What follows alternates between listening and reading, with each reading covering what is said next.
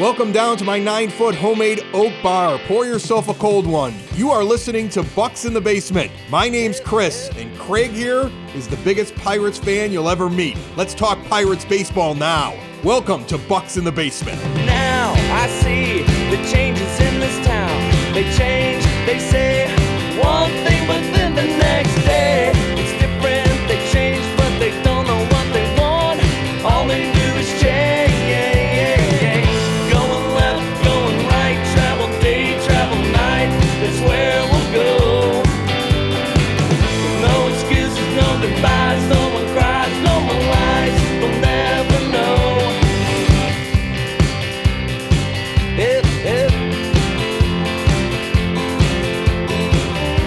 And bellying up to the 9-foot homemade oak bar. Pour yourself a cold one. My name is Chris. His name is Craig. This is Bucks in the Basement. 30 minutes of Pirates talk for fans, by fans. The All-Star break is upon us. It is slow out there in the newsrooms, and we have ridiculous articles being put in the Pittsburgh Post-Gazette. How are you, my friend? I'm doing pretty good, brother. And this is, before the show we were talking about, this is the second article written by Pittsburgh sports media. Should be tuned in, but are completely tuned out, calling for Oneil Cruz to be sent down and how bad he is. Even though people will put out there that, his defense, which is what we were actually kind of worried about. We weren't saying Oneil Cruz is going to be a terrible defender. We looked at his stats. We looked at, and I've watched him and seen some of his throws, and it was stuff we were worried about. He's actually been a pretty good defender. He's, getting caught up on some of, the pitches. He struck out 4 times, I believe it was, on Sunday, and then hit a single. He's struggling against left-handers, which, he's going to happen. But somebody said, well, he's almost like a one-WAR player on Baseball Reference WAR. And somebody's just like, well, that basically means that stat doesn't mean anything anymore. Okay, well, first of all, that's ridiculous. Over 26 games, he was worth an extra win to your team. And that stat does matter. And then the stat of only 26 games and 104 plate appearances matter as well. Here's the deal. I don't know Ron Cook. I don't have any personal issue with Ron Cook, but I don't think he should be writing about Pittsburgh Pirates baseball, especially because he can't get 3 paragraphs without using a football reference. And this idea that, well, since Zawinski went down, we should send down Cruz as well. Jack Zawinski had a far greater amount of time up here and was in the middle of a slump after getting a chance to adjust, and then pitchers adjusted back to him. That I compare to Jared Kalinick. I want to say I'm saying his name right. The guy out in Seattle. I've only seen his name in print. Okay, he's their young superstar outfielder of the future who came up, and they let him play for months. He's out there in AAA Tacoma, and he's hitting the bejesus out of the ball. But they don't care about what he does in AAA Tacoma because there's a specific thing he's supposed to fix in his swing. And until he does that, he's not coming back up. If the Pirates are doing that with Zawinski, that makes sense to me. But sending Oneil Cruz down because he's out of the gate slow as a rookie, that is a terrible decision. You have to give him an opportunity to adjust at the major league level. If he's got another 100, 200 at bats, if he finishes out the year and it's not going so well, okay, fine. At some point, you got to let your kids figure out what they're doing. Otherwise, what you're telling me is that the staff of the Pittsburgh Pirates is incapable of fixing a player, that your batting coach does nothing, that the guys down in the minor leagues are more talented in teaching him. It's a bad argument. Right? This early on in his time up here in the majors, it's a bad argument. And you know what's crazy about it is that Jason Mackey's in the exact same paper on the exact same day saying that Aaron Judge thinks Oneil Cruz is better than him. So why would you do that then? Because guess who struggled when he very early on, and then he went nuts and ended up winning the Rookie of the Year, but he was up in the back end, I want to say, of a season. And he came up and he got his butt kicked by Major League pitching. And then when he had his full rookie season, he went nuts. Aaron Judge. All right? I'm going to trust him and Jason Mackey a little bit more and their assessment. Yeah, and like I said, Chris, within that same article embedded, Paul Zeiss was, basically bashing the Pirates for sending Zawinski down. Ron Cook using it as his argument, Zawinski as his argument. And like you said, Zawinski, he was in the middle of a 0 for 28 streak. And it wasn't like he was hitting the cover off of the ball and, stuff just wasn't falling in for him.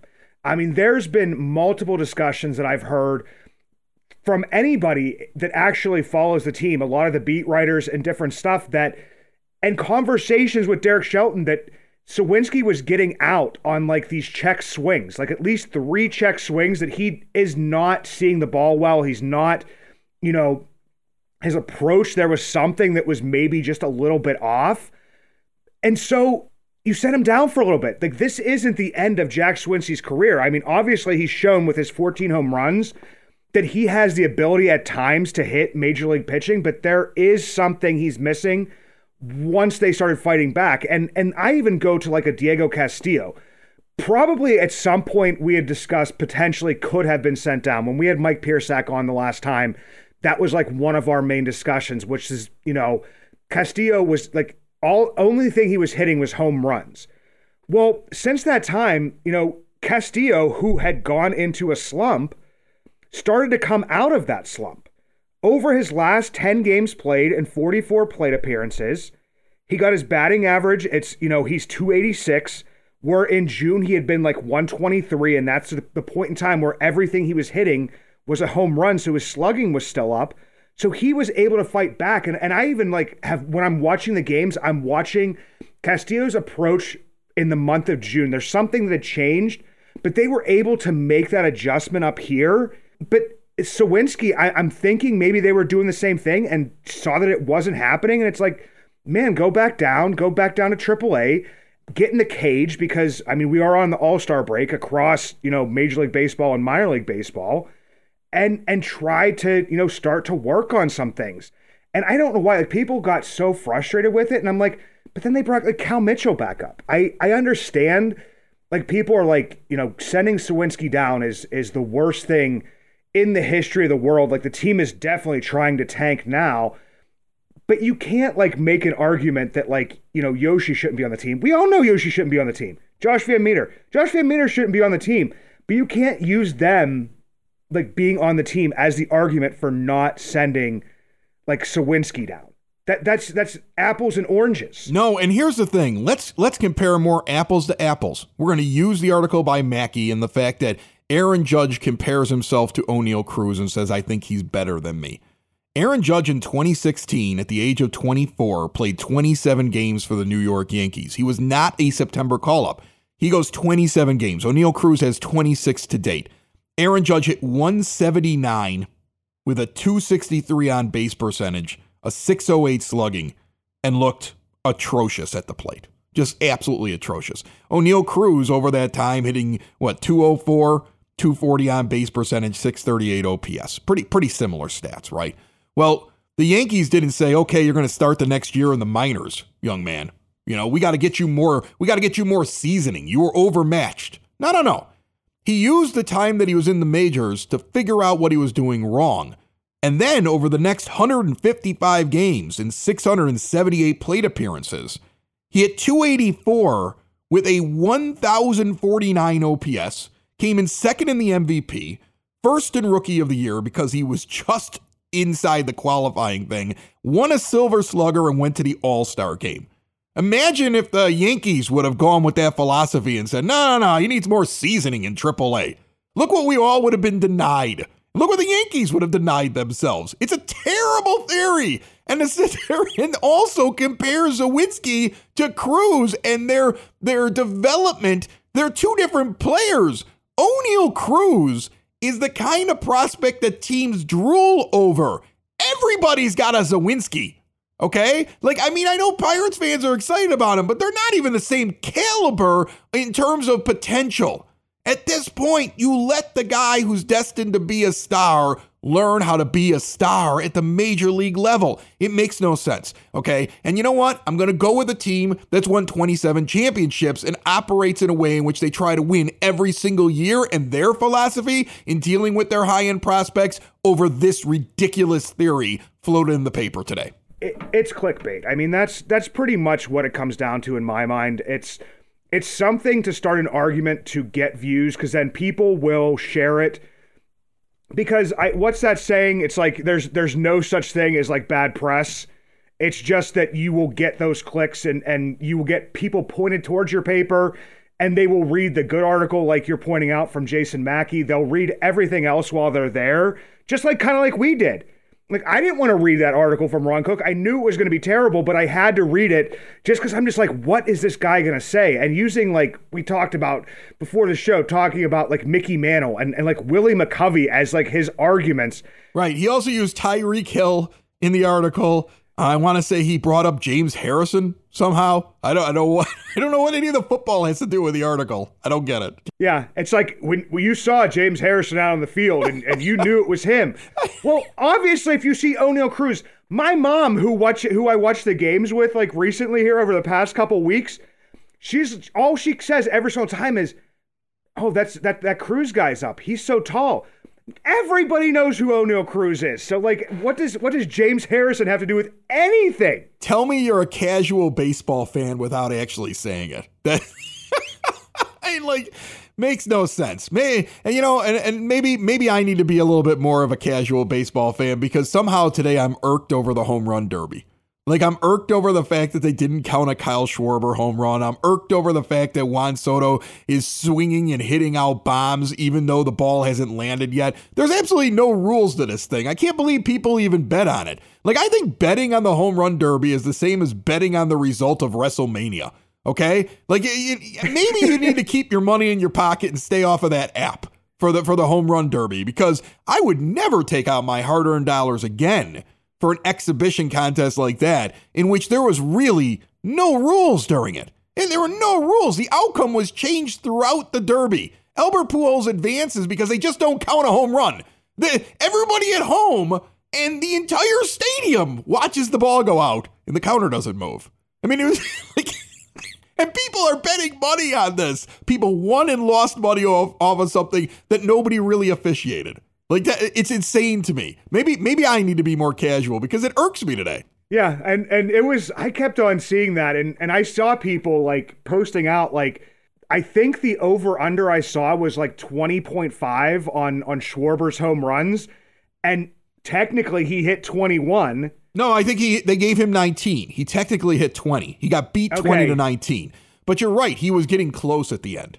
Right? Yeah. Like, he was getting, it's weird, but he was getting close at the end. And I'm not going to sit there and say that ESPN is working with the gambling industry to keep down the number of home runs. I'm just saying that there was a lot of incompetence there and that there really wasn't any checking of the rules. I mean, the Soto thing is just as egregious. Now, he wins the title, but there's multiple screenshots that show the ball leaving the hand of his batting practice pitcher and the ball that he just hit still up in the air. And it's supposed to land or it doesn't count, and they're counting it, right?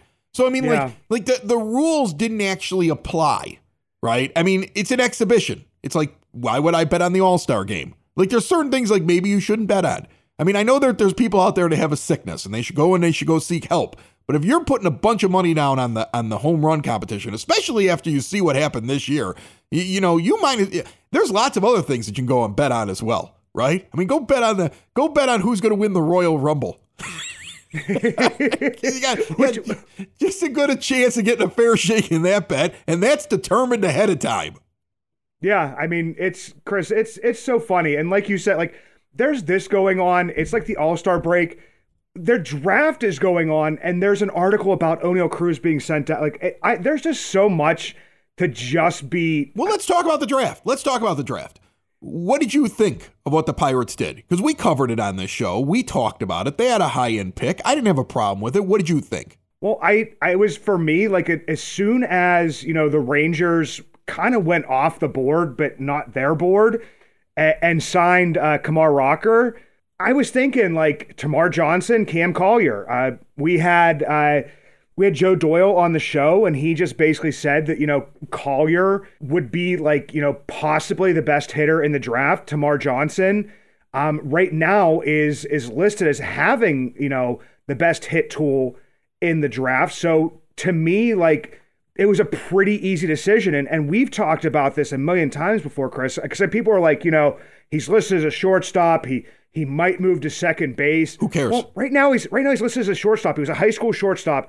And the only reason is because of potentially his arm not being super strong. It has nothing to do with his athletic ability.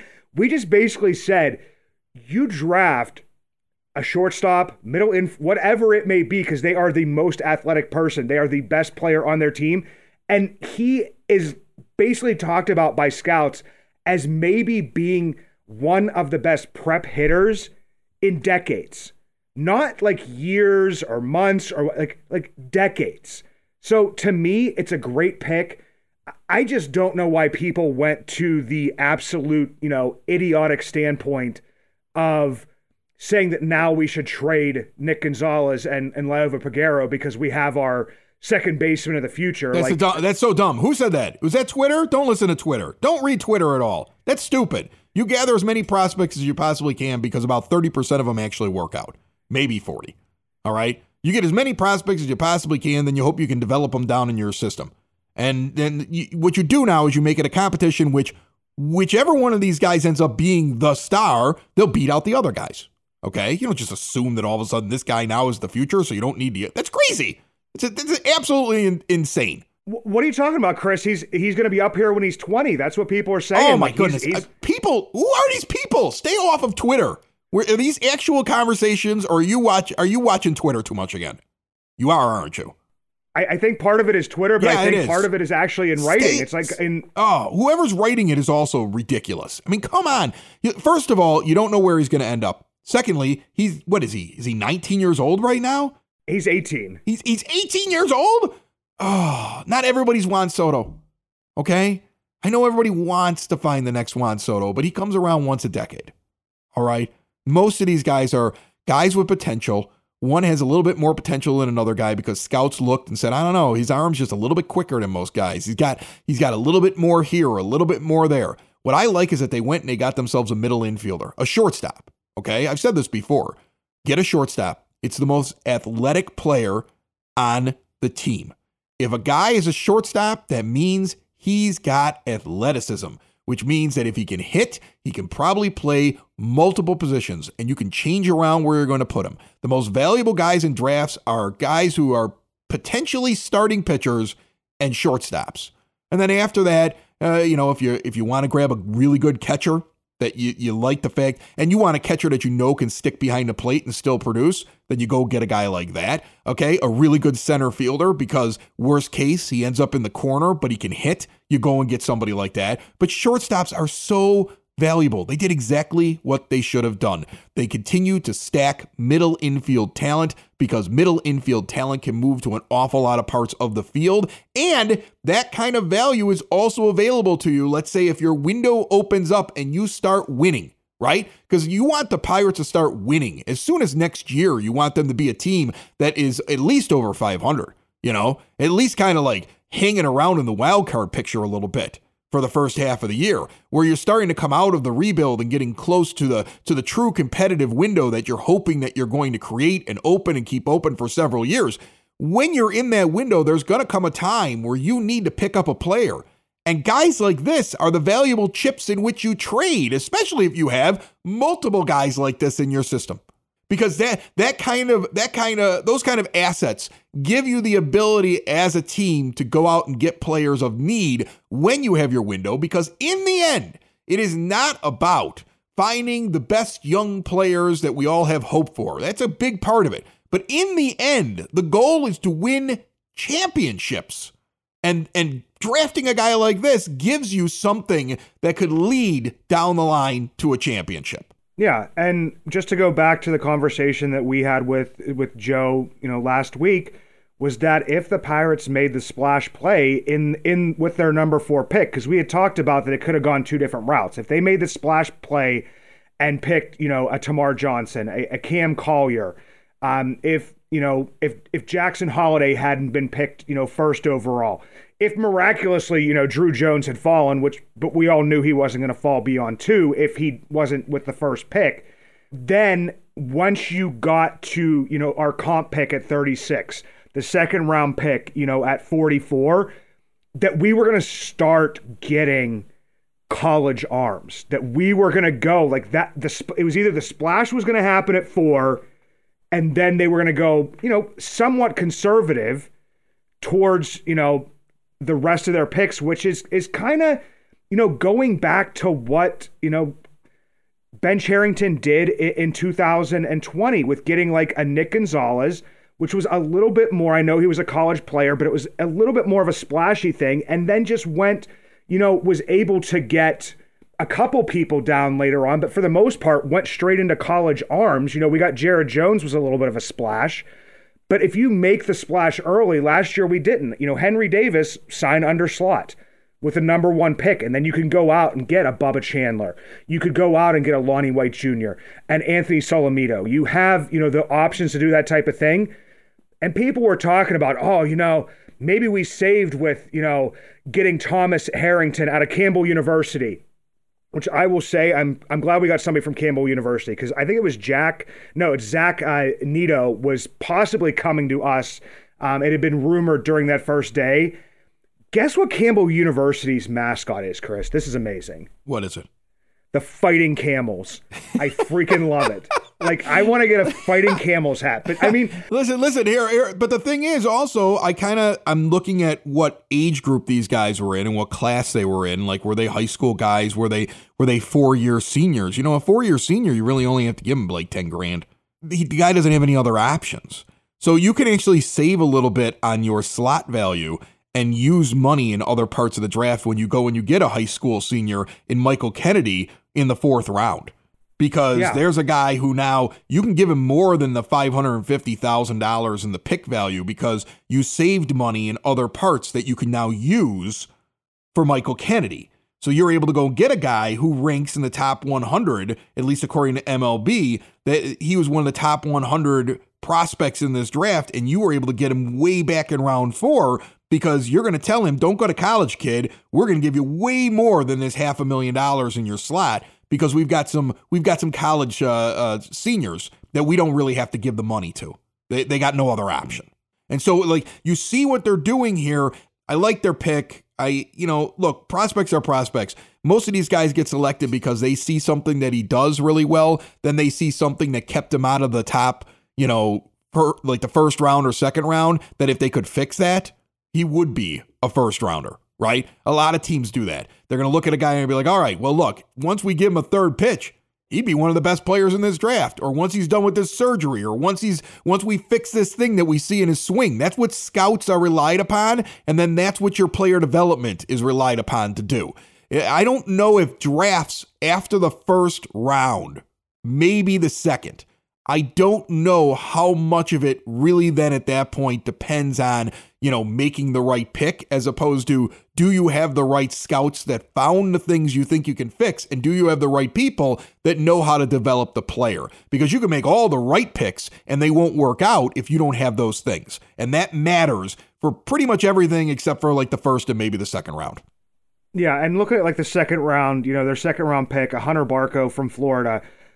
Basically one of the top, left-handed pitchers in college baseball, ended up having to get the Tommy John surgery in May, which probably dropped his draft stock. A lot of people said if he doesn't get hurt, it's a 1st-round talent, and the Pirates can basically, bank off of if he, like you said, you're talking about injuries, surgeries, underperformance, whatever it may be, but the scout sees something in them that if, Hunter Barco comes back from his Tommy John, hopefully, sometime during, the middle to the end of, next season, then you're getting that possible, best left-handed pitcher in college, intimidating lefty. Go out and, I don't know if you've seen the meme yet, Chris. He basically tells, he tells the guy who he strikes out one time, he just basically says, F you, and like says, sit down. It was.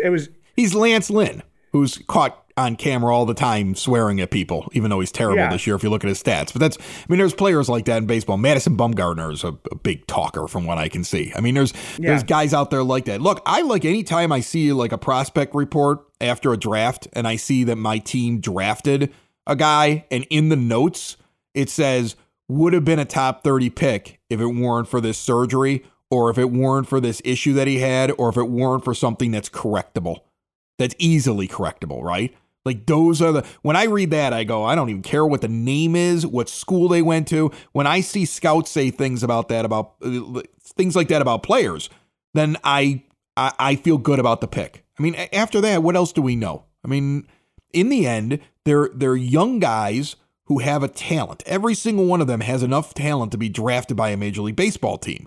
And now it comes down to what's their work ethic? Will they get opportunities? Will they be able to fix issues that they had or things that can be improved upon? Some of them have to come into their body. Some of them haven't even grown to their full size. They haven't put on the muscle that they're going to put on. They're undersized because they're young. I mean, you have an 18-year-old shortstop that you drafted number 4 overall.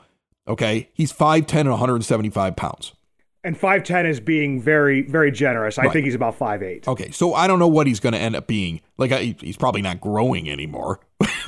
but I mean, his body type might change a little. Okay, and I've always liked high school players being drafted by Major League Baseball teams, especially pitchers. But any high school player, because you go to college, you get instruction in college. But now there's 4 years of a possible bad habit. If you believe in your minor league instruction within your Major League Baseball organization, then you want to get your hands on guys when they're young, because then you are the one training them during those formative years. Like, if you can get your hands on a high school kid, if you can get your hands on a really young prospect and you can start the process of training them, if you believe in your staff's ability to improve that player, you want him, and you want him young. I always look at some of these teams, they draft nothing but high school players, or a vast majority of high school players. That's because somewhere in the organization, they have the philosophy that we can teach you better than Alabama or Vanderbilt or Oklahoma or whatever. We think we can teach you. We think we can take that ability and we can bring you along on our schedule and keep you on our pitch count. And we're going to make sure you don't get ruined because your team's going to the College World Series or you got a coach that needs the win to keep his job, right? So we want to get a hold of him now because we see the raw talent and we want to develop it. So whenever I see a high school guy come in the end, how a high school guy does is all on what your organization does when it comes to development. If a high school guy fails and he's a high-end guy, you have to start looking at the team more than looking at the player. I completely agree with that, Chris. And that's something when like people, put out the rankings, and we always talk about the prospect rankings, and it's great to have those guys like within the top 100. And it's great to have, a top 5 ranked farm system. And those things are all, you want to have as many talented guys as possible. But that's where we're getting to the point now that it's like, okay, now you have all of these talented guys. What are you going to do with them? If they fail, that's on Cherington. That's on John Baker. That's on, you're adding a developmental coach to like each of your farm systems teams. Like they have an extra coach just in the developmental piece. So, that's where all of this comes down to. It's at some point in time, like you're going to have to see the steps taken. And if they don't develop them, that's where, the kind of the failure comes in. It's not about just having, the top 5 farm system. It's about being able to develop them and being able to deploy them in your major league team, like on your major league team and to win. Like you said before earlier in the show, the goal is to win championships. It's not to acquire prospects. Now I see the changes in this town. They change.